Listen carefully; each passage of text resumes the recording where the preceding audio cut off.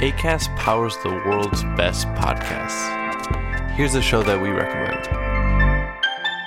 It is a truth universally acknowledged that it is always the right time to read, talk, and think about Pride and Prejudice.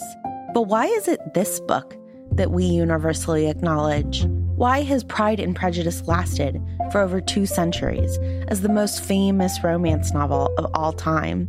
This season of Hot and Bothered, award-winning journalist Lauren Sandler and me, Vanessa Zoltan, are looking closely at Pride and Prejudice, interviewing experts, and trying to figure out what this book has taught generations of readers about love.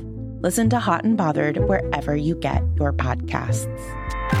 Acast helps creators launch, grow, and monetize their podcasts everywhere. Acast.com.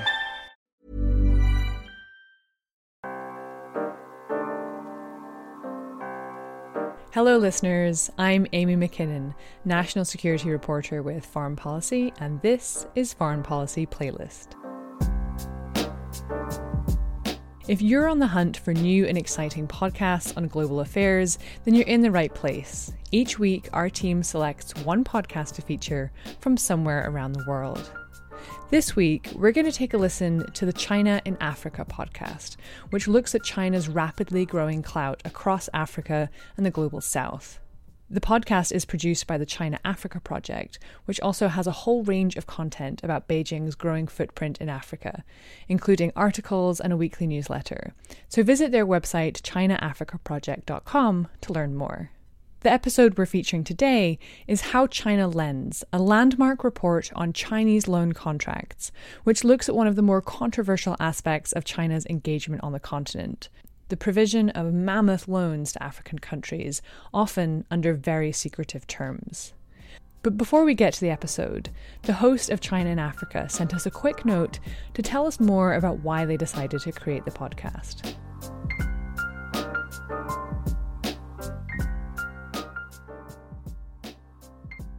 We've been doing this show now for 10 years, before podcasting was actually even a thing. We started back in 2010. We now have more than 600 episodes, all focused on Chinese engagement in Africa, all aspects of Chinese engagement in Africa, from economics to politics to culture to trade to debt, you name it. The reason why we got started was because we were unsatisfied with the quality of the discourse. So we thought we need to get in there and do something ourselves, because what we were doing is we were seeing the narrative coming from the US and Europe and Japan, which was decidedly negative about China's engagement in Africa. It was China was taking over. China was colonizing Africa. China is the neo-imperialist power in Africa. And while there's certainly some truth to a lot of that, that story by itself was incomplete. And then at the same time, we were seeing all of the stories coming out of Chinese propaganda, where China is doing wonderful things in Africa. China is, it's win-win development. Everything's great. And what we found was that really the story is in the middle. The story is in the gray. Because if you want to see that China is the worst thing that's ever happened to Africa, you can make a great case for that. And you could certainly do a podcast for it and have a lot of episodes, and everything you would say would be true. At the same time, if you also want to make a podcast that says that everything that China is doing in Africa is wonderful, it's the best thing that's ever happened to the continent, that too could carry you for a lot of episodes. What we found, though, when we talked to people on the ground, was people's views aren't anywhere near as polarized in most of Africa, the Middle East, and the global south as they are in the US and Europe. And so we said our story is in that complexity, the gray. And that's what's motivated us to do the show. And what you'll find on our show is some days you'll see that, wow, China's contributions really are quite cool, quite great. There's a lot going on trade, on investment, on infrastructure development. At the same time, you'll hear other shows about Chinese coercive diplomacy, about corruption, about environmental degradation, about all of the aspects and impact of the wildlife trade that contribute to horrific problems. Both are there in this story, and so we try and celebrate the complexity of Chinese engagement, not just in Africa, but now increasingly throughout the global south. This episode is especially interesting because the question of Chinese loans now is front and center in the discussion in Washington, in Brussels, and throughout many African capitals. And what the team at Aid Data and the Kiel Institute and the Center for Global Development have done is by looking at 100 loan contracts, for the first time we have the insights into what actually is being said and done in these loan contracts. And one of the things we tried to do in this episode was challenge some of the prevailing narratives about Chinese loans in Africa. First and foremost, that there are two sides to these agreements. It's not just that the Chinese are doing this to other people, and Chinese are the antagonists, and Africans are the protagonists, for example, and the victims here. There are important questions about agency on the African side, that if these deals are so imbalanced and so unfair, then why are they signing them?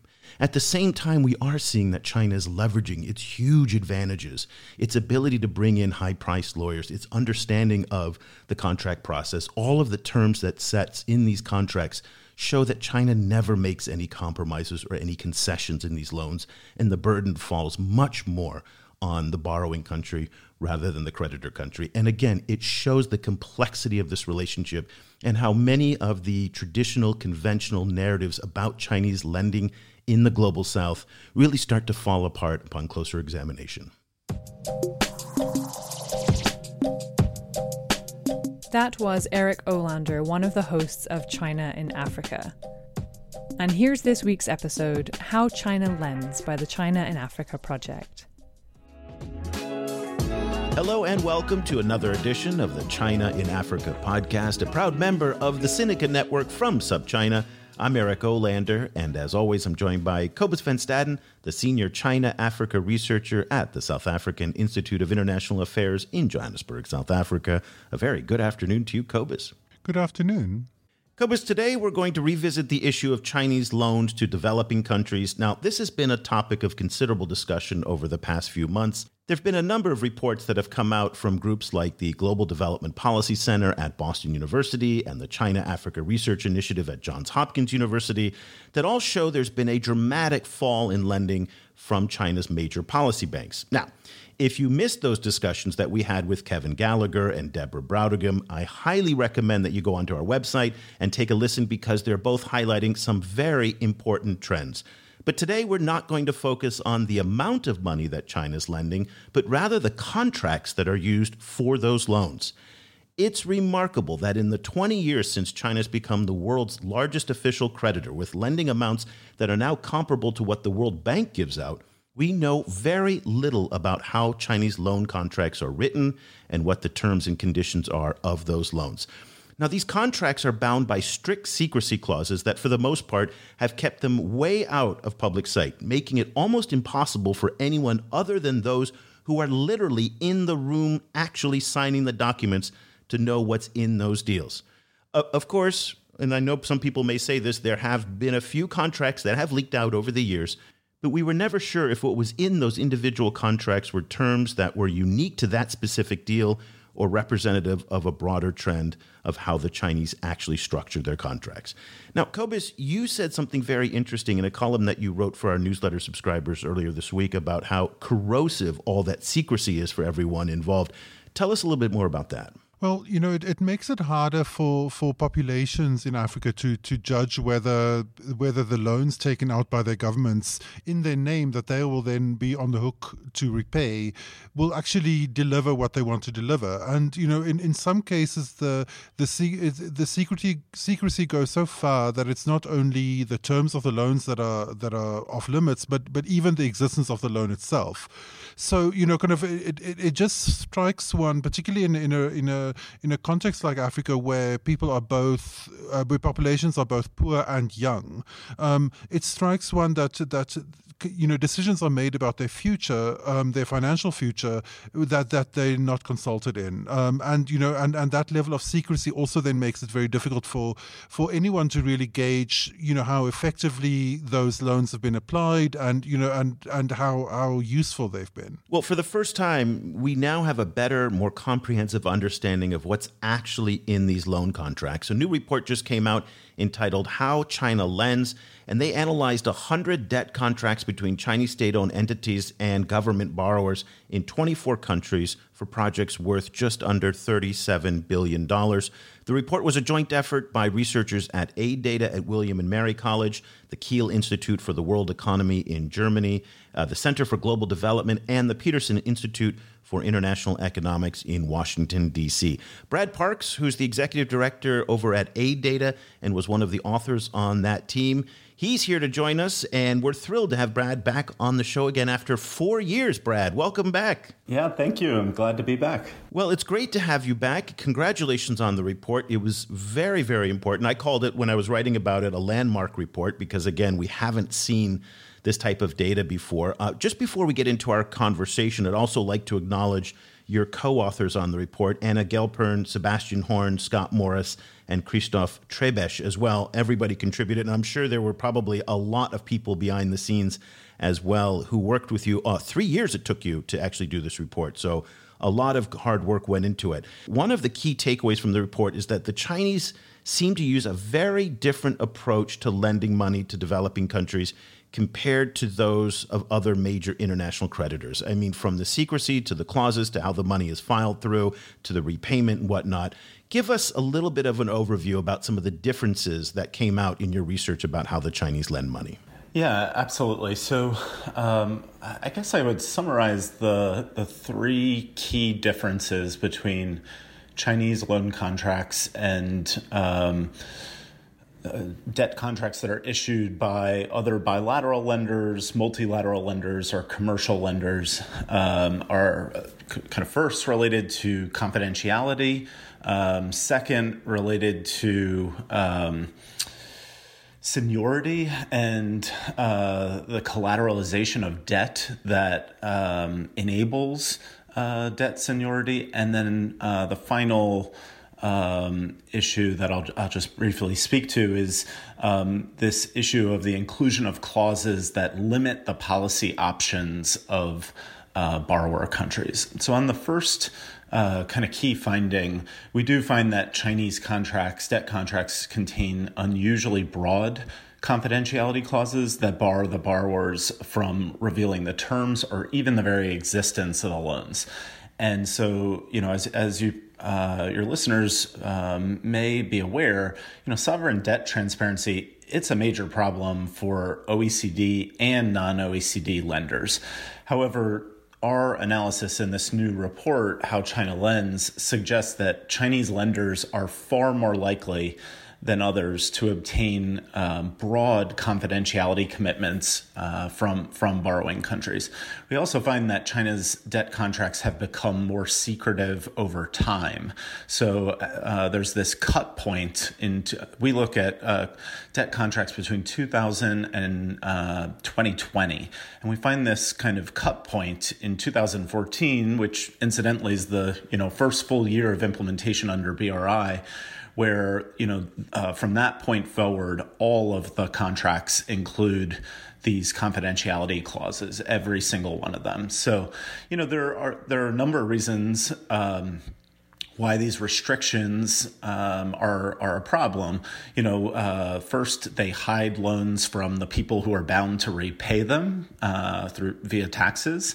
But they also, this kind of hidden debt can also make it difficult for developing countries to resolve debt crises. So Zambia is kind of the poster child for this problem right now. So some of its, biggest private creditors, including bondholders, they're refusing to renegotiate Zambia's debts until they get more information about China's claims and the terms of China's debt restructuring. But the Zambian government is kind of between a rock and a hard place because they previously signed loan contracts with a variety of Chinese lenders that included these confidentiality provisions that prohibit them from disclosing the terms and conditions in those contracts, right? So it really kind of puts the Zambian government in an impossible position, and all of this is exacerbated by the economic shock, brought on by the COVID-19 pandemic, right? Because COVID, kind of froze a lot of economies. It sapped tax revenue, and by extension, it sapped the ability of borrower governments to repay their debts, right? So it's just made an already bad problem more acute. Second key finding or takeaway from the report is that Chinese debt contracts do contain provisions that position Chinese state-owned banks as senior creditors whose loans should be repaid on a priority basis. So nearly a third of the contracts that we look at require the borrowers to maintain significant cash balances in bank accounts or escrow accounts. Many times these are offshore lender-controlled accounts. And these are, you can think of these as kind of informal collateral arrangements that put Chinese lenders at the front of the repayment line. And the reason why that's the case is that the access to these bank accounts and escrow accounts gives the banks so-called set-off rights. They can simply dip into their borrowers' accounts to collect unpaid debts. So, what we find is that Chinese lenders seem to prefer to collateralize on liquid assets. We sometimes talk about them as grab-and-go assets, like cash that borrowers deposit in Beijing-based bank accounts or revenue accounts. And these liquid assets are attractive to Chinese lenders because they can unilaterally seize them in the event of default. They don't have to go and try to recover overdue debts through a costly or time-consuming judicial process with an uncertain outcome, right? So when you think about all these claims that have been circulating for years about debt trap diplomacy, a lot of them are premised on the notion that Chinese lenders have a preference for collateralizing on illiquid assets, right? A physical asset like a seaport or a electricity grid. So the story goes what these Chinese banks are requesting as sources of collateral, and we just don't find very much evidence for that in these 100 contracts that we gained access to. They really seem to value these liquid assets that don't require going before a judge to try to recover your debts. The other thing that sort of positions these Chinese lenders as de facto senior creditors is the inclusion of what we refer to as no Paris Club clauses or no comparable treatment clauses.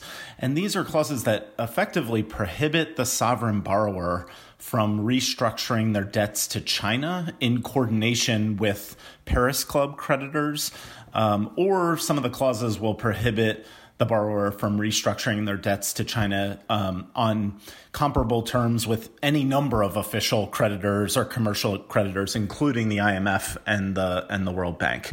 So these two things in conjunction, the use of the liquid assets as collateral and these clauses that basically say if you get in over your head and you can't repay your loans, you can't go. Don't expect us to show up at a multilateral forum where we renegotiate terms in a way that is that ensures some degree of comparability across all your creditors. We're going to negotiate head-to-head bilaterally, right? So the takeaway, right, for the borrower is not all of my creditors are created equal. If I get in over my head, I have to repay some lenders. If I only have so much money and I can't repay all my lenders, I'm going to repay some first, right? And if some of my debts are collateralized and other debts are not collateralized, of course, I'm going to pay the collateralized ones first. But that's not exceptional, though, right, in bankruptcy. Even in the United States, a bankruptcy judge does not treat all creditors the same. There is a hierarchy of creditors, and so it's not that exceptional, right? Well, that is true, but, really for the past 60, 70 years, in the world of sovereign debt, there's this kind of de facto international norm of not asking for not asking for collateral, right? In general, when the World Bank or the IMF or other official creditors lend to developing countries, they by and large do not ask for collateral precisely because it can trigger this kind of arms race where every creditor wants collateral, right? And so for a long time, there's been this kind of unwritten rule that no one's going to ask for collateral, and then when a developing country borrower gets into trouble, we're all going to come together. That's the whole, reason that the Paris Club exists. You bring all the creditors together to negotiate with the borrower at the same time and ensure comparable treatment of these different debts across creditors.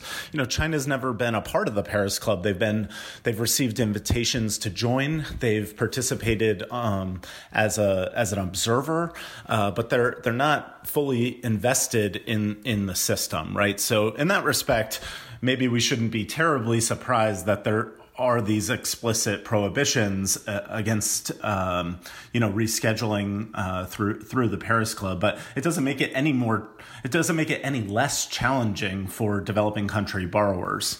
And then, the third big takeaway from the report is that these Chinese debt contracts, somewhat surprisingly, include clauses that really seem to be seeking to limit the policy options of borrower countries. So they include broadly defined cancellation rights and repayment acceleration rights in the event that the lender disagrees with the borrower's policies. So, for example, if a borrower was to enact new regulations or legislation that negatively affected Chinese interests, which tend to be defined very broadly in these contracts, that borrower would face the risk of loan cancellation, even if those Chinese interests are completely orthogonal to the specific project supported by the loan. Okay.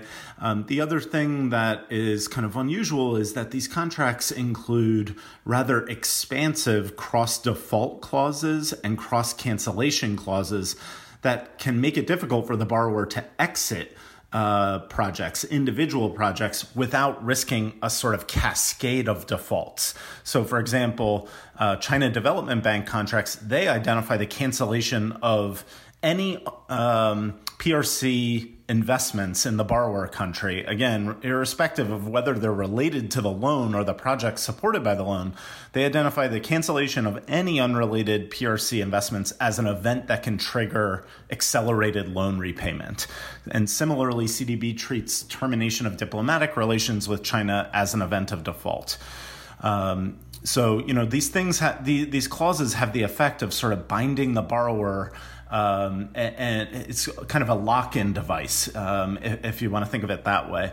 We also find that these Chinese debt contracts include stabilization clauses that limit borrowing countries' kind of room to maneuver if they want to reform their labor laws or their environmental laws.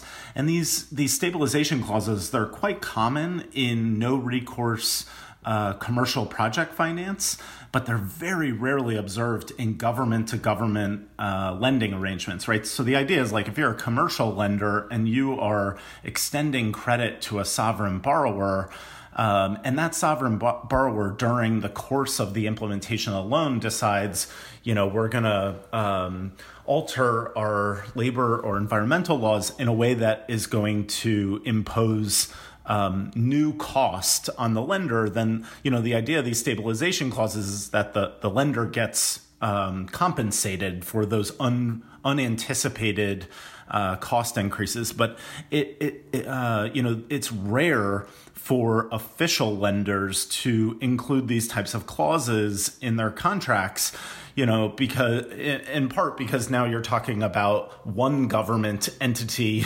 telling another government entity what they can and cannot do with respect to their labor and environmental policies. And then the last thing that kind of, the last clause that kind of falls under this banner of clauses that constrain the policy autonomy of the borrower are these clauses that allow for loans to be terminated in response to a vaguely defined policy change in the debtor country or in the creditor country. So the policy change clause, if you're not familiar with these, they traditionally help commercial creditors manage the risk of new legislation or international sanctions that are kind of outside of their control. However, when the creditor is a government agency, and especially when the creditor has a say in policymaking, the inclusion of one of these policy change clauses effectively becomes kind of a free exit option, right, for the creditor. So these are all different variations on the same theme of clauses that limit the policy options of the borrower countries. So traditionally we think of Chinese lending as being free from conditionality, and it is free from conditionality in the traditional sense that when people associate when people think of conditionality, they oftentimes associate it with things like governance-related conditionalities requested by the World Bank or the IMF. We don't see anything like that, but we certainly do see some levers, policy levers in these contracts that are designed to constrain the policy discretion of the borrower government. And I think we didn't fully appreciate, I think it was not commonly understood that these levers exist until we got, inside the four corners of these contracts. Circling back to the issue of secrecy, I can see from the Chinese perspective why they would want to keep the terms of the loans secret. But what is the kind of motivation for them to keep the entire existence of the loan itself secret? I don't know exactly why that is the case.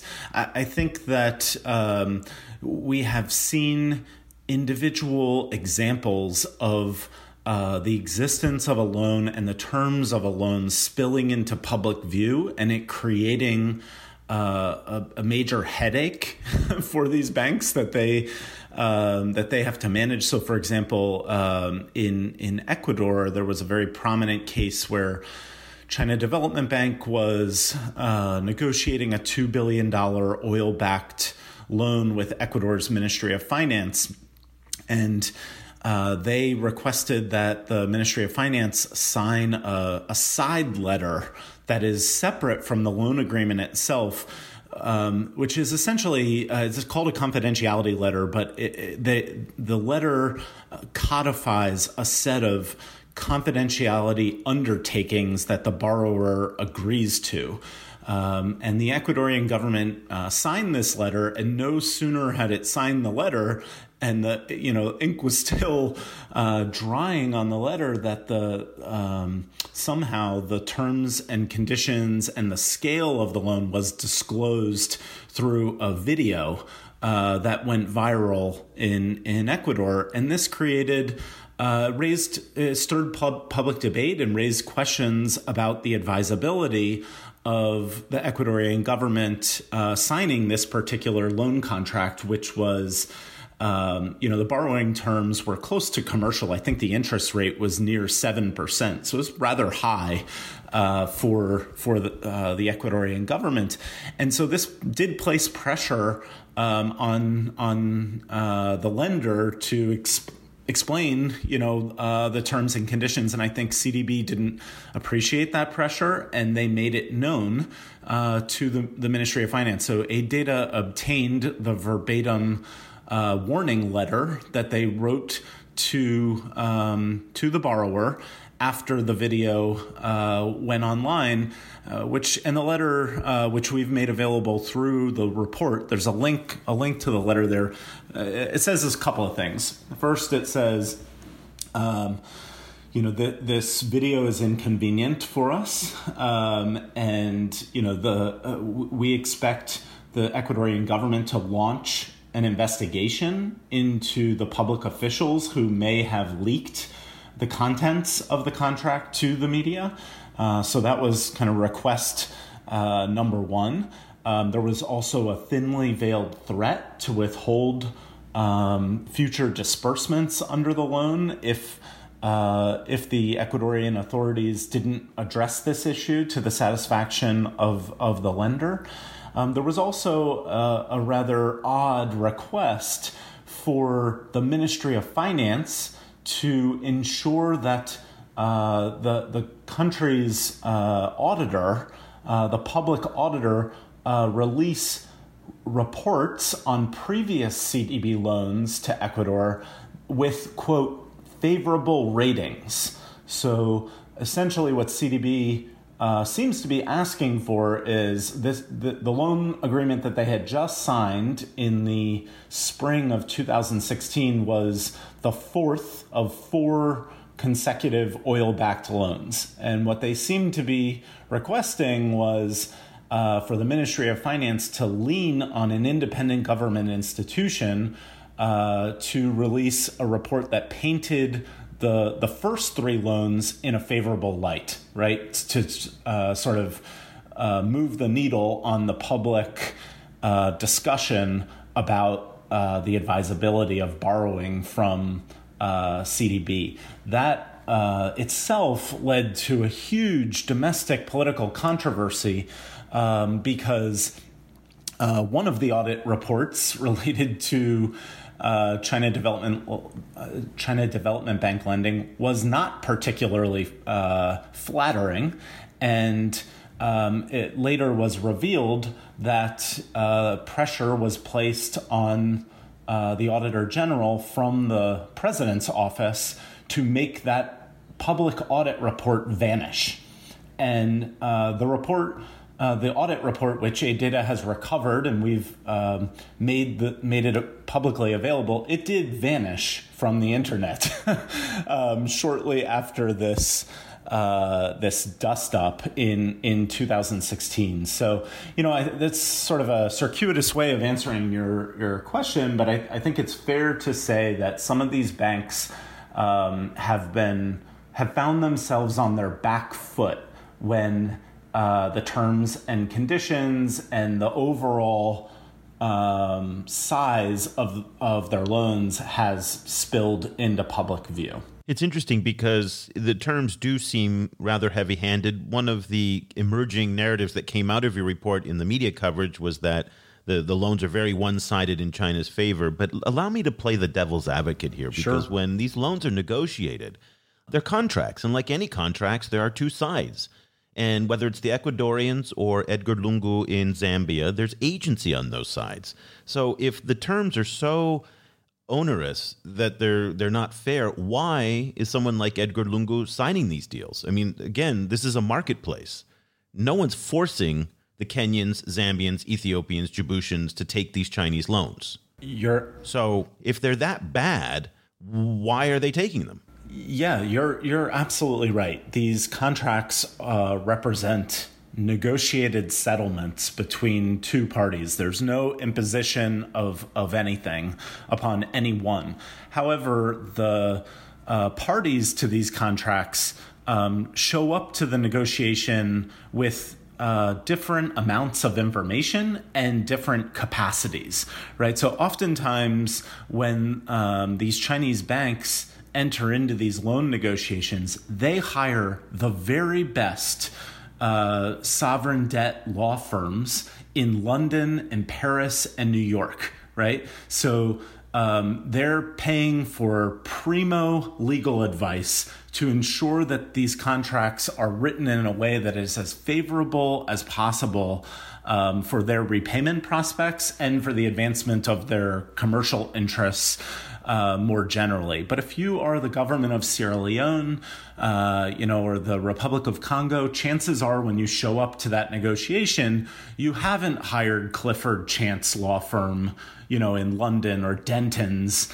to represent you and, basically have the world's best lawyers thinking about how to protect your interests. So there is certainly some asymmetry when it comes to the negotiations themselves, who represents the governments at the table. But no one can blame the Chinese for wanting to protect their interests there. And I'm not suggesting that your report does that. Your report is very balanced in terms of not making a judgment like this.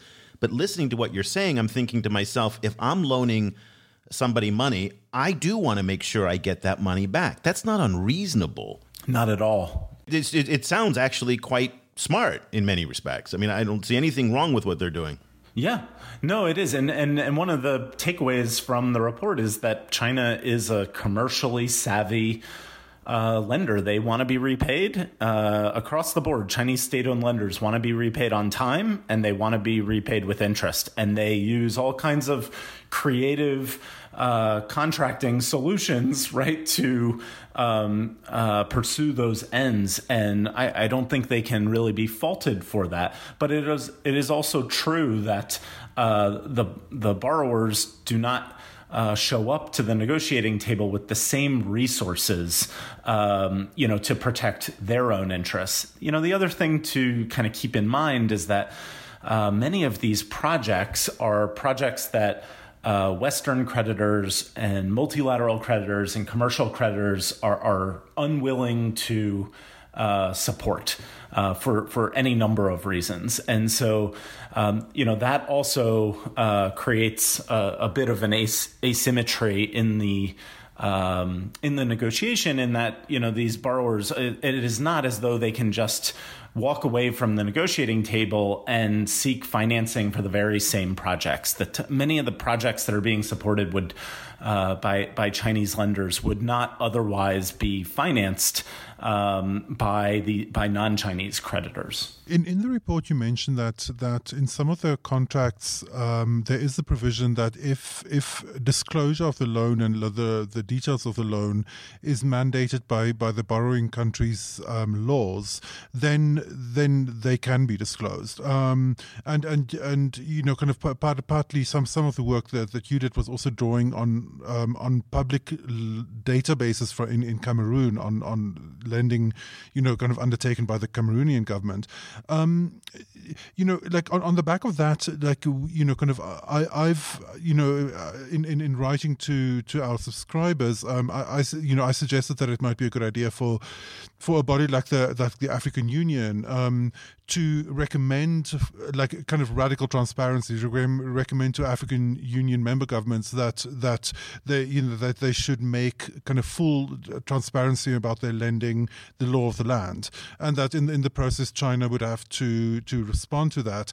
Is it that simple? Like, is it simply possible for borrowing governments to take that step to disclose the loans, and for Africa as a community to move towards, kind of like full transparency on lending, or is that not really kind of possible in this current landscape? I think it is that simple. I think the full disclosure. I mean, the main way in which we obtained these 100 debt contracts is from government borrowers who have laws or regulations on the books that require their foreign loan contracts to be subjected to public scrutiny, right? So, we, over that 36-month period where we were collecting these contracts, what we were doing was we were reaching into the debt information management systems of the borrower countries.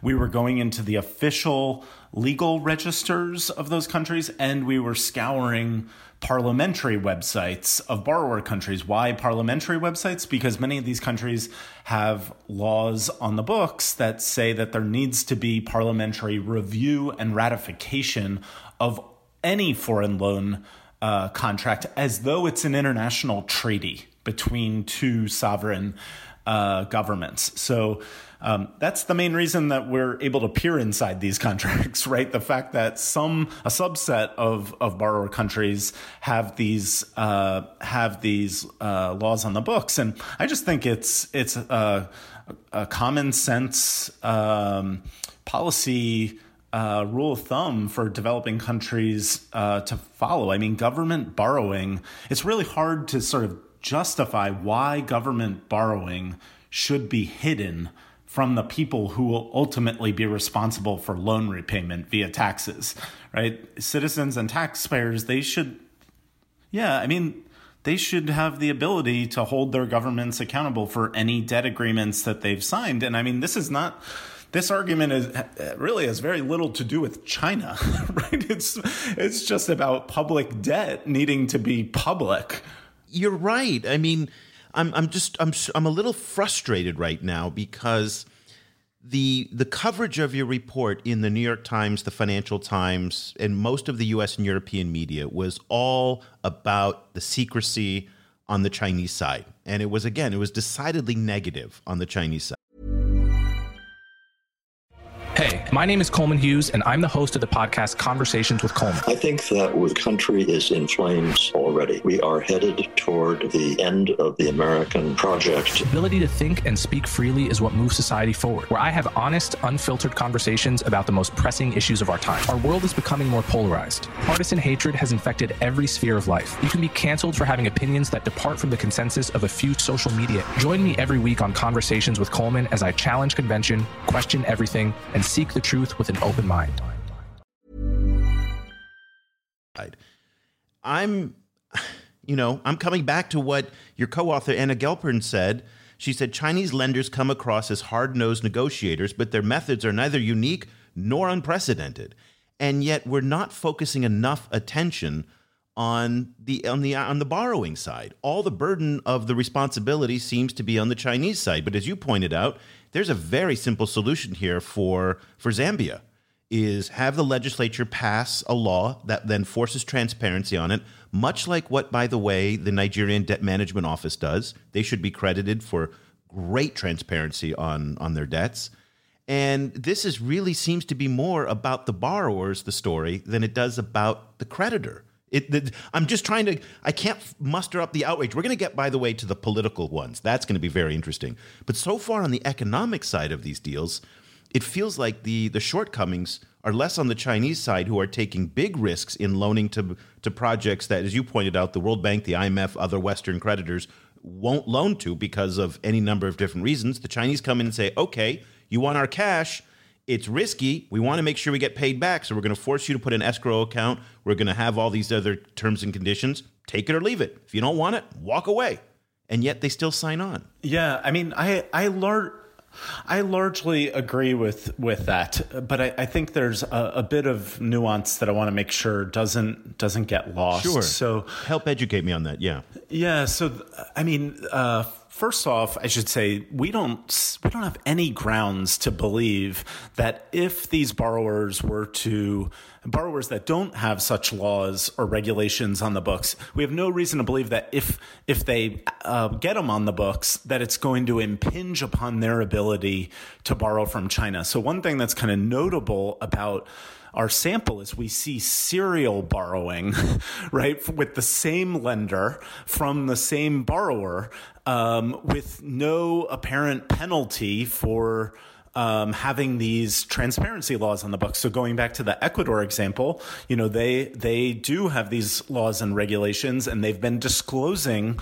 their Chinese loan contracts. And remember, I told you they did a series of 4 consecutive big ticket loans, oil-backed loans to the Ministry of Finance in Ecuador, and Ministry of Finance in Ecuador put these loan agreements, or they got out into the public domain in one way, shape, or form. And there was no, that did not result in CDB not lending to them anymore, right? So there's, it's not as though if borrowers were to pursue the kind of radical transparency that you referenced, that it's going to suddenly result in the taps being turned off and, they can't access Chinese credit. I guess the other things I would say is that, we try to be pretty careful in the report to let folks know that what's good for the goose is good for the gander, right? If OECD and multilateral creditors want China to be more transparent, they really should lead by example and disclose their own loan contracts, right? So there's also some... Which they don't, by the way, correct? Very sorry to interrupt you, but the United States, the French government, the UK government do not have websites that publish the terms and conditions, interest rates of their concessional lending. Is that correct? It's a bit more complex, but I guess what I would say is that they do not consistently disclose the terms and conditions of their loans across the board, right? They do it kind of a little bit here, not over here, right? But we really do not have consistent disclosure of debt contracts from OECD creditors and multilateral creditors. So if they want to really push China for greater disclosure, I think they really need to look inward first to make sure they actually have the moral high ground. But the last thing that, I wanted to make sure to get across is that, in this, one of the unique things about this report is that we're not just looking at Chinese loan contracts in isolation. We're benchmarking the terms and conditions vis-a-vis 28 non-Chinese creditors. And so when we do the head-to-head comparison of the confidentiality provisions in the Chinese contracts against the confidentiality provisions in the non-Chinese contracts, we do find that they are more expansive in the Chinese set than in the non-Chinese set, and specifically, confidentiality clauses can bind two parties. They can, or one of two parties. They can bind the creditor from disclosing information, say, to other creditors, or they can bind the borrower, or they can bind both, right? And one of the things that we find about the confidentiality clauses in the Chinese contracts is they're particularly expansive in that they bind what the borrower can do. Right. So that is an important nuance here. So, you could even think of it as China being the worst among equals when it comes to confidentiality. Right. They're not alone. They've got peers that aren't so great on sovereign debt transparency. But, within their peer group, they seem to go even further than everyone else in terms of how kind of ironclad these confidentiality provisions are. One of the very interesting issues in the report is this kind of overlap between diplomatic relations with China and the terms of individual loans. So within the wider issue of, for example, the way that the clauses that protect the Chinese lenders against changes in policy, do we also see there the possibility of like country X somewhere in the global south suddenly, like some leader suddenly calling, for example, for an investigation into the origins of COVID-19, the way that Australia did, and then facing the possibility of having loans cut off, or for example, or kind of criticizing China on any of its red line issues like Hong Kong or Xinjiang or so. Is it that clear cut that this kind of pushback, diplomatic pushback against certain kind of issues, certain aspects of Chinese foreign policy, can then lead to individual loan contracts being cancelled or other kind of punitive measures being taken? So one thing I want to make clear is that our analysis is really focused on the contents of these loan contracts, which is kind of a snapshot in time, right, of what the two parties agreed to when they signed on the dotted line. How the contracts are enforced after the fact is a totally separate matter and, a great avenue for future analysis. So the short answer is we don't know, if Chinese lenders are using these contracts kind of as a cudgel to try to achieve broader foreign policy aims. The only inferences that we can draw are based on what we actually see in the in the text. And from our analysis of the text of the agreements, the conditions really do seem to be focused towards the advancement of Chinese commercial interests, right? So these cross-cancellation clauses and cross-default clauses, a lot of times they're linking to the commercial interests of, quote, any PRC entity, right? So if I've signed, let's say, I'm a borrower and I've signed a $2 billion loan with China Exim Bank or China Development Bank, my project being supported by this particular loan, its fate is essentially being linked to other commercial other projects or commercial investments, that may not even be funded by the same lender. It just happens to be a Chinese project or Chinese investment in the same country. And so essentially what that is doing is it's hemming in the borrower, right? It's constraining the borrower from deviating from what they originally agreed to. So to give you like a practical example of what this looks like, we obtain this documentary evidence through letter correspondence between the Argentinian government and China Development Bank. And, what we found was the Cristina Kirchner administration, they went on a borrowing spree and, contracted a lot of loans with Chinese state-owned banks. Then when Cristina Kirchner exited power and the Macri administration came in, they sort of reviewed the portfolio of loans and they wanted to pick and choose. Okay, they looked at some contracts and some projects being supported by the contracts and said, we like that one, we don't want that, we don't like this one, right? And so they announced that they wanted to suspend a big ticket loan that was financed by China Development Bank. And within a few months of making this announcement, they got a letter in the mail from China Development Bank. And the letter basically said, welcome to power, read the fine print in your contract, because they really sent it by the mail? Well, it's a whether they transmitted it. I mean, we have the scanned copy of the letter. I don't know if it was transmitted by post or via email nowadays, but they got a physical letter, and that letter basically says, we'd like to have a good relationship with you. These projects that you're reviewing are high priorities of the Chinese Communist Party. And, we understand that you've expressed your intention to suspend one of the largest projects in the portfolio, but we would really encourage you to go and read the clause in your contract that links the cancellation of this project to the other projects that you don't want to suspend.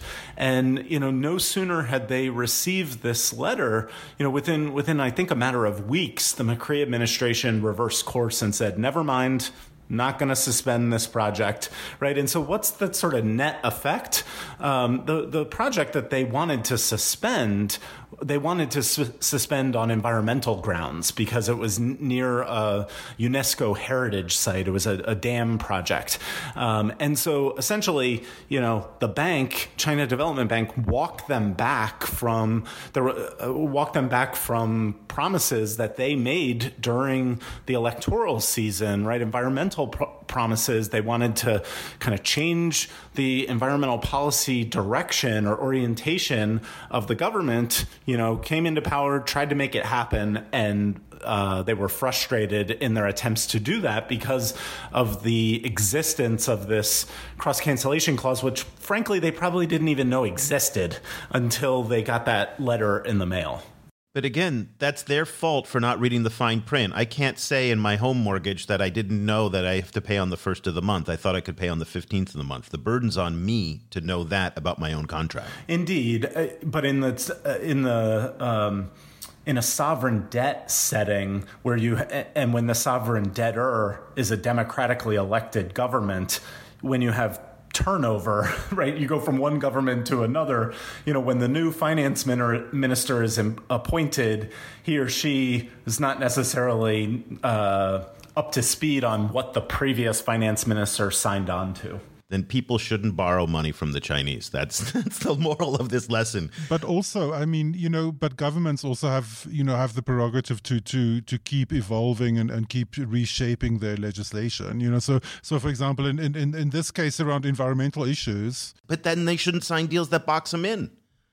I mean, you're right. I agree with you in principle, but I'm just saying then they shouldn't sign a deal that boxes them in, knowing that their governments are dynamic and evolving. I mean, it just seems... I don't know where I'm coming from on this, but I'm a little frustrated in the sense that the burden is on the Chinese to not do that, but the burden's also on the governments not to sign bad, bogus deals that are not in their long-term interests. And I think to that point, my hope is that the publication of our report, if nothing else, will hopefully just kind of get borrowers to wisen up a little bit and think twice before they sign on the dotted line, and make sure that they go over these clauses carefully to ensure that they understand the consequences of what they're signing on to. I think it's the other sort of challenging thing on the borrower side is that Chinese banks sort of position themselves as commercial lenders, and some of these clauses are boilerplate in a commercial lending setting, right? So like a cross-cancellation clause, cross-default clause, very commonplace in commercial lending. But when you're dealing with a political entity, a public sector entity that has kind of broader set of interests that it's trying to protect, then these clauses kind of take on new meaning and new potency, right? And so that's where I think there's just a scope for the borrowers to educate themselves a little bit about, what the implications of these different clauses are. And Cobus, to your question earlier about whether there's a commercial or a political in the sense, my personal opinion, and again, this is nothing to do with the report, is that there's always a political angle. And the fact that the CDB letter to Argentina mentioned the Chinese Communist Party is evidence of that. And so to me, politics and commerce go hand in hand in China. So I suspect that there is a very strong political angle, although the actors in the contract are economically or commercially driven. That doesn't mean the politics aren't necessarily close behind somewhere there. You did get some reaction from the Chinese government on this. It was mentioned at the regular press briefing by Foreign Ministry spokeswoman Hua Chunying. In fact, Xinhua asked a question about it. My guess, it was probably an orchestrated question, and she gave a boilerplate answer that actually didn't address the report, which was very interesting. It talked about their G20 lending, and it talked about all sorts of things that were not actually mentioned in the report. However, Wu Peng, who is the top diplomat in the Ministry of Foreign Affairs for Sub-Saharan Africa, a former ambassador to Sierra Leone and also to Kenya, he addressed you on Twitter and just the group. And let me just read his tweet, and I'd like to get your reaction from it. He said, "I noticed that some scholars wrote a paper titled How China Lends. I'm not a banker, but I was the Chinese ambassador to Sierra Leone just a few years ago. I want to remind the authors of two facts, although they may already know them. The contract for Queen Elizabeth II K project mentioned in the paper has never entered into effect, and this never happened. The project should not be used as a case. Number two, given that it's a public-private partnership, Chinese financial institutions provide loans to a private company, not the government." So Ambassador Wu seems like he's trying to cast some doubt onto your methods and onto the report. How would you respond to the ambassador? I would say that he has zeroed in on one of the 100 contracts, and just to bring all of your listeners up to kind of a common informational baseline. What he's referring to is a syndicated loan from China Exim Bank and ICBC to a project company or a special purpose vehicle that was responsible for implementing a a seaport project in Sierra Leone. The loan was about $650 million. And the authors of How China Lends, when we obtained the loan contract, the unredacted loan contract, we had to make a judgment call in this case because the borrower, he is correct, the borrower is not the government of Sierra Leone. However, the Ministry of Finance of Sierra Leone issued a sovereign guarantee to the borrower, to the project company, essentially saying, if you go belly up, this becomes public debt, right? And so in this case, this would be the single largest loan or liability ever to go onto the Sierra Leonean government's books. It's equivalent to 15% of the country's GDP. For all intents and purposes, to us, this looked like public debt because it's basically saying if this shell company that's been established to implement this project, can't repay the loan just through the revenue generation of the project itself from the seaport, that, the Ministry of Finance is standing ready with a bag of cash ready to repay the loan, right? So, and this is a broader issue with Chinese lending. There's a ton of official lending from China that goes to state-owned companies or project companies, but with the provision of a side guarantee from the central government, right? Which essentially creates a contingent liability on the books of the host government. So I think, the official from the Ministry of Finance or the Ministry of Foreign Affairs is correct that this one particular contract was not issued to a sovereign borrower, but I think the loan itself sure looks a lot like sovereign debt or something that could very easily become sovereign debt. In terms of his kind of second argument that the project never came to pass and so it should not be included in the analysis, I have to say I just don't agree with this argument because the focus of our project is not on how projects are implemented. The focus is on how China lends. So the fact that they signed this loan contract and they designed it the way that they did is material, right? That is still something that merits scrutiny. This, again, would have been the largest loan ever issued to Sierra Leone. Very high stakes project. The project, in fact, did enter implementation. There was a project commencement ceremony in November 2017. Initial construction began about a month later. And then when it was revealed that the IMF kind of sounded the alarm that a sovereign guarantee had been issued and this could become public debt, it was also revealed that the owner of the shell company, the project company that was technically speaking the borrower, was an Israeli businessman who had just a year later made political contributions to the president of Sierra Leone, right? So that aroused a lot of suspicion about this arrangement. So I think the combination of the opacity of the debt, the opacity of the sovereign guarantee is really what kind of stopped the project in its tracks. And while it did kind of initially get started, it was halted after some of these controversies emerged. But I don't think that makes the terms and conditions inside the four corners of the contract any less relevant, right? Because it tells us how Chinese lenders seek to craft these arrangements with their borrowers. The presence of the No Paris Club clauses in these loans puts China in an interesting position in terms of the fact that it's also participating in the G20's GSSI initiative. So I was wondering, kind of a broad question, but I was wondering, how do you think the Paris Club should respond to this way that China is lending, particularly like on the one hand, as you pointed out, kind of it's the simply calling for China to join Paris Club standards doesn't seem sufficient, particularly because there's so many problematic aspects in among other Paris Club members lending as well. It's like there's high levels of opacity on other sides too. So like with China's presence as a big lender now pretty well established, despite kind of fluctuations up and down. How do you think the Paris Club system as it's sitting at the moment, how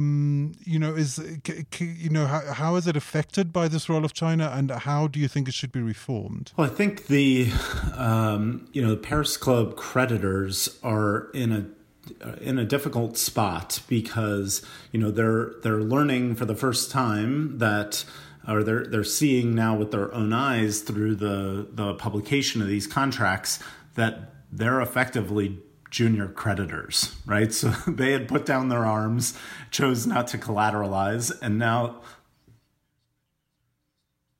right, and Chinese creditors, right, not bound by any of the norms of the Paris Club. They've been busy collateralizing a lot of these debts. So I think that creates, some real awkwardness, let's say, in the context of the G20's common framework, because Chinese Ministry of Finance officials, they've been signaling recently a willingness to cooperate through the common framework. And I think what our analysis shows is that there's a disconnect between the actual debt contracts that are being issued by the country's state-owned banks and the rhetoric that we're hearing from China's Ministry of Finance in terms of wanting to be a part of the common framework. And so this could simply be a lag between policy announcement and policy implementation. Another interpretation of it is that it's policy incoherence, right? These banks are they're big, powerful, relatively autonomous institutions. It may be that Ministry of Finance knows what it wants to do, but it takes time for this to kind of get implemented through the actual lending institutions. And then another, perhaps the least charitable explanation is that there's just a real gap between rhetoric and behavior, and there's some degree of disingenuousness going on. We say one thing in an international fora, and we do another thing within the confines of a contract protected by confidentiality requirements. So I think only time will tell if that gap that we know exists between their rhetoric and their action shrinks, right? So I think that's something we need to very closely monitor. So, my co-authors and I, we stopped collecting these loan contracts just for the purposes of getting the report done, I think third week or fourth week of January. But just in the last few weeks, we've sort of ramped up the contract collection machine again, and we're starting to collect additional contracts beyond the initial 100 for some contracts that were, signed only very recently. And so I think as we are able to review more contracts from 2020 and 2021, that will provide more of an evidentiary basis to say, look, do we see them changing the way that they craft these contracts such that their rhetoric and their action kind of come into closer alignment.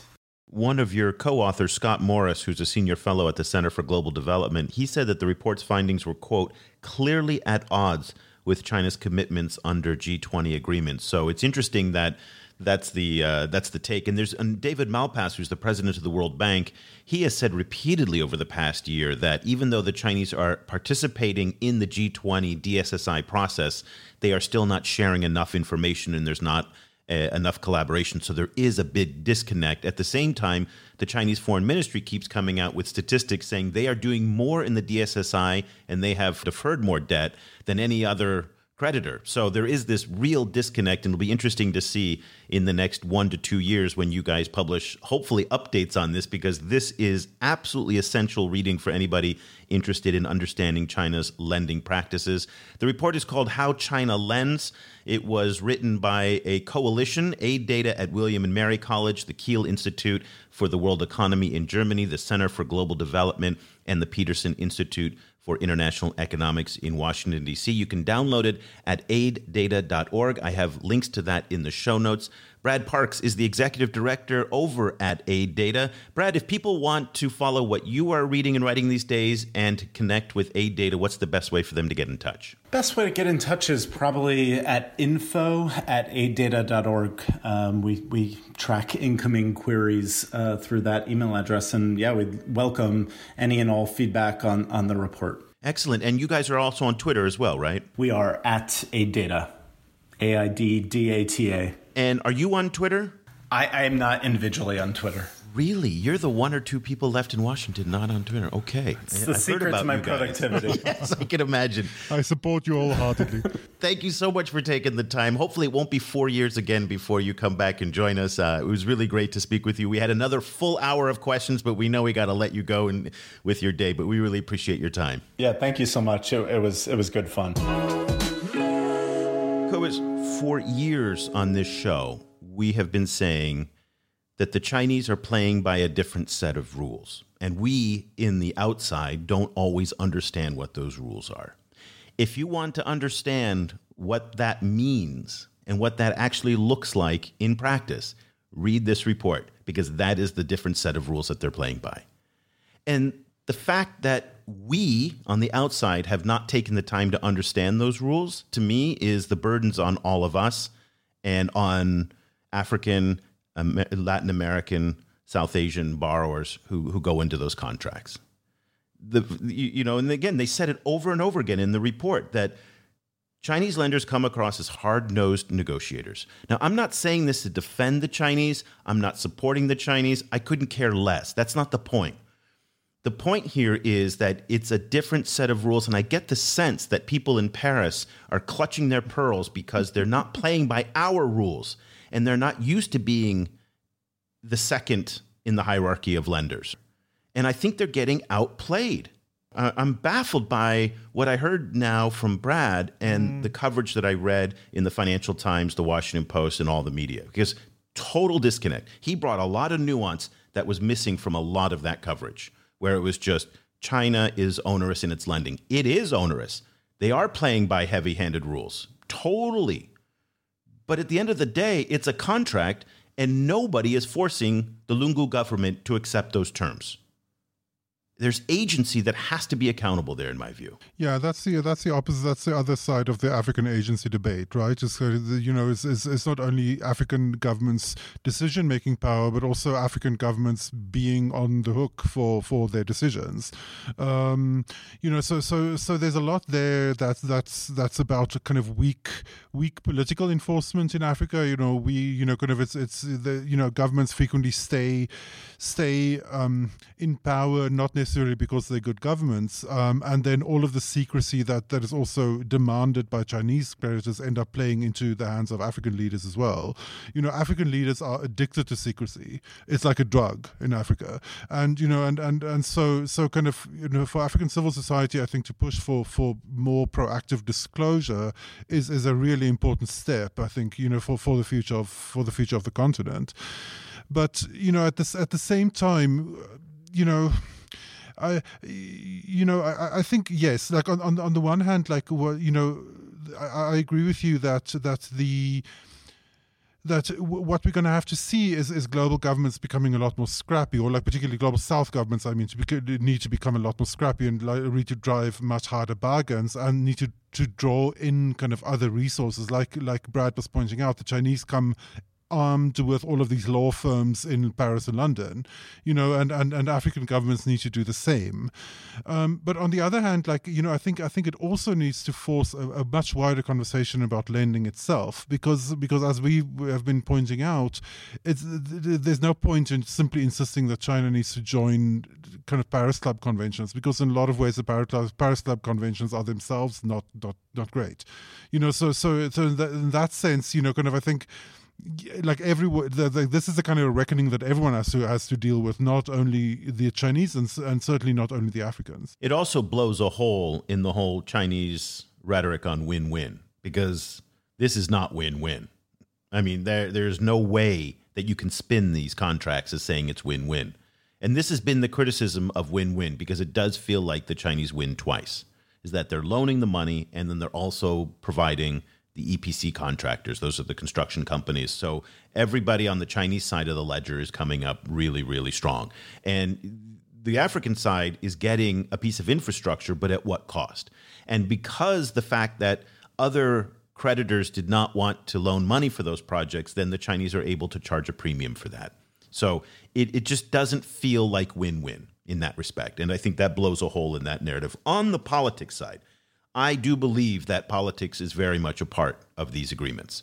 And the fact that they have these very interventionist types of clauses in there that says that if something is adverse to the interests of the People's Republic of China entity, that is so vaguely worded, it could be absolutely anything. And do you remember a couple months ago, actually maybe it was 6-7 months ago, and we talked about how I met a scholar in Peking in Beijing at Peking University at one of the think tanks there, who said that they didn't want to cancel the debt in part because they wanted to have leverage. And this was the idea that they wanted to make sure that if an African country decided to flirt with the Dalai Lama or kind of go on the wrong side of Xinjiang, it's these coercive types of policies that are there. That language is part of the coercive diplomacy that the Chinese engage.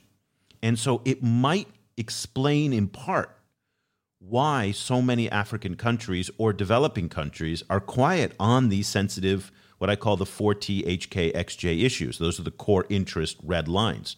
4T, Taiwan, Tibet, Tiananmen Square, the party, HK, Hong Kong, XJ, Xinjiang, and now the South China Sea. That's my mnemonic device that I use. 4T, HK, XJ. Like it's impossible to use that for me to remember. And like, it's getting longer too, by the way. The phrase itself. It used to be just 4T, HK, then it became XJ, and then it became S. So who knows where this is going to go? Like in the past, I remember sitting going like, is it 3 or 4 No, T's? it's 4 T's. Where does 4 the X T's. go? So, but I wonder if that is part of the calculation that a lot of these smaller African governments are looking at their debt portfolios. They are actually looking at the fine print, possibly, and saying, you know what, we're not going to take an issue or position on Xinjiang because it potentially exposes our debt to big problems. I don't know if they're looking at it. It doesn't seem like they're reading the fine print very, very carefully, but I don't separate the politics from the deals. I think it's all wrapped up in one giant salad bowl. Yeah, I agree with you. And I think it might not even be that they're particularly looking at these clauses in these deals. The fact that they're so dependent on trade from with China already means that they're not going to touch these red line issues, and and it all just kind of like extends leverage further and further. I think one of the big issues in relation to all of this is, again, it raises the question of why do these governments then enter into these agreements at all? And I think one answer is because they have so few options. Like one of the kind of most insane, I think, aspects of the entire development landscape, and one that I think that China's role has exposed, is that before China came along, it was essentially a situation where all of these different developing country government decisions about what particular way they want to move their development forward, whether they need a port or not, whether they need a dam or not, all of those all of those decisions and all of the kind of ability to move was locked inside this kind of wider relationship between Africa and its former either colonial or kind of new imperial, masters in the West. There was no way of unlocking the kind of history of the relationship between Africa and those powers with the decision making of African governments now. China kind of threw a bomb into that landscape, by offering another option. But when one sees how kind of unfavorable these options actually are, then it also reveals, the kind of like the narrowness of the options available to these governments to begin with. It reminds me a little bit of, and I don't know if you have these in South Africa, but in the United States, we have these things called payday lenders. And they go into poor communities and they loan money at exorbitant interest rates. But again, they're catering to the unbanked. They're catering to people with terrible credit. They're catering to poor people who don't have any other options. So the same way that we're looking at Zambia and saying, why on God's green earth would you take a loan from the Chinese with all of these stipulations, all of these clauses? In some ways, it's like a payday lender because there's no other choice. And we look at the people borrowing from these payday lenders and think, it's 30% interest. How can you pay that back? And didn't you read the fine print? And they said, well, I needed the money right now to get out of the fix that I'm in today. And I'll worry about tomorrow. Well, tomorrow comes and you owe a lot more money. And in some ways, it's taking advantage of the poverty. And that's, again, where I think the Chinese fall short on their win-win rhetoric is, yes, there's higher risk to lending to certain African countries. But these clauses do seem like they go farther than they need to go in some instances, particularly on some of these political clauses and the limitation on some of the policy rights. It also challenges, I'd like your take on this, it really confronts the non-interference doctrine that China's so proud of not interfering in the internal affairs of other countries. But I guess that does not include when you borrow money from the Chinese. Because maybe the Chinese are connected. I mean, if you borrow money from the Chinese, they get to say in Argentina whether or not you're going to proceed with this environmentally destructive project. They get to say, if you cancel X loan, we're going to cancel, ABC loans. That is, highly interventionist in terms of their politics. So absolutely fascinating. Let's get your final thoughts before we go. Well, I think, it's completely, it's fascinating and aspects of it is really dismaying. I think it's really important. It's going to become increasingly important for global South governments to just be a lot more scrappy and a lot more proactive. We've seen limited victories here and there. We've seen bad projects cancelled occasionally, like in Lamu in Kenya, for example. We've seen pushback from but not because of the loan that was canceled because of the Environmental Tribune by a court case. Yes, but cancelled anyway. It's like we've seen pushback from newly elected leaders, like in Malaysia, for example.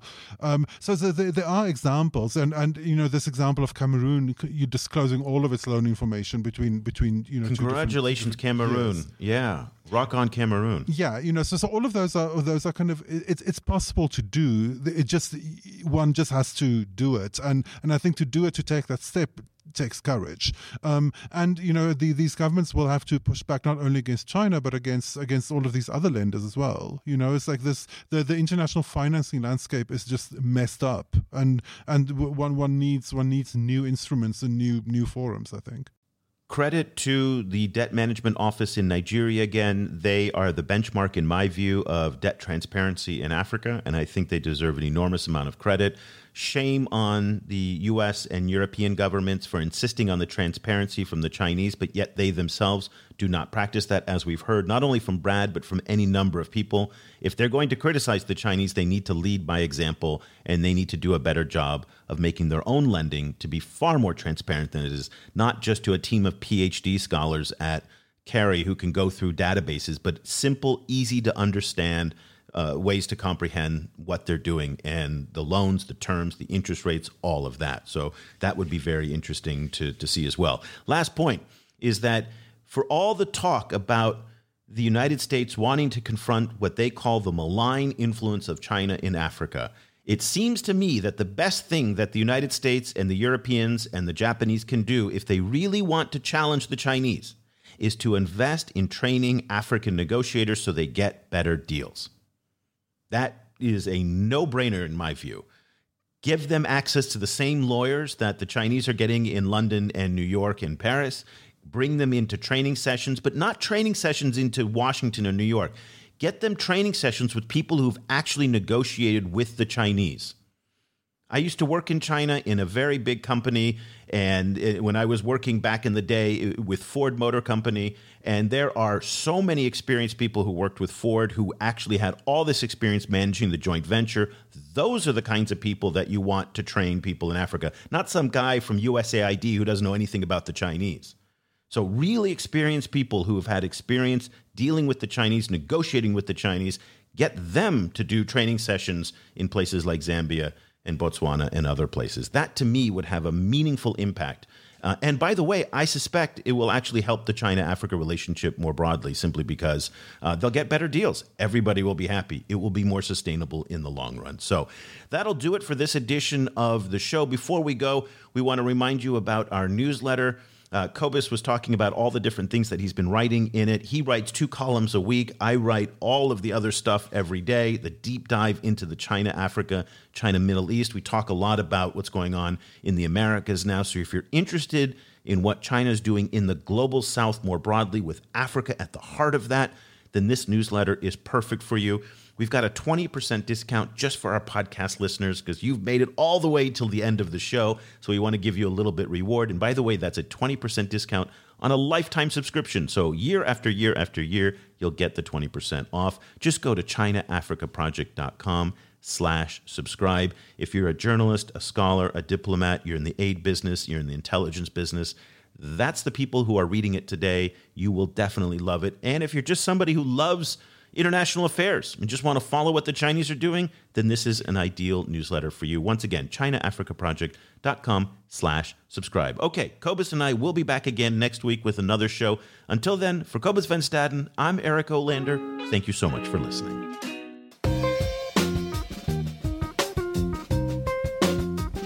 And that was the episode How China Lends, a landmark report on Chinese loan contracts. My thanks to the China and Africa podcast for sharing the episode with us. Check out their website, ChinaAfricaProject.com, to learn more. That's all for Foreign Policy Playlist. If you liked what you heard, please subscribe. And if you want to suggest a great podcast, please email us at podcasts@foreignpolicy.com. The show is hosted by me, Amy McKinnon. It is produced by Darcy Palder, Rob Sachs, Rosie Julin, and Simone Perez. Our executive producer for podcasts is Dan Efron.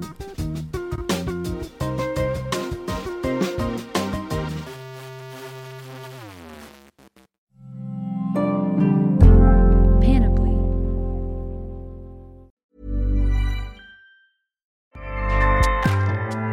Acast powers the world's best podcasts. Here's a show that we recommend.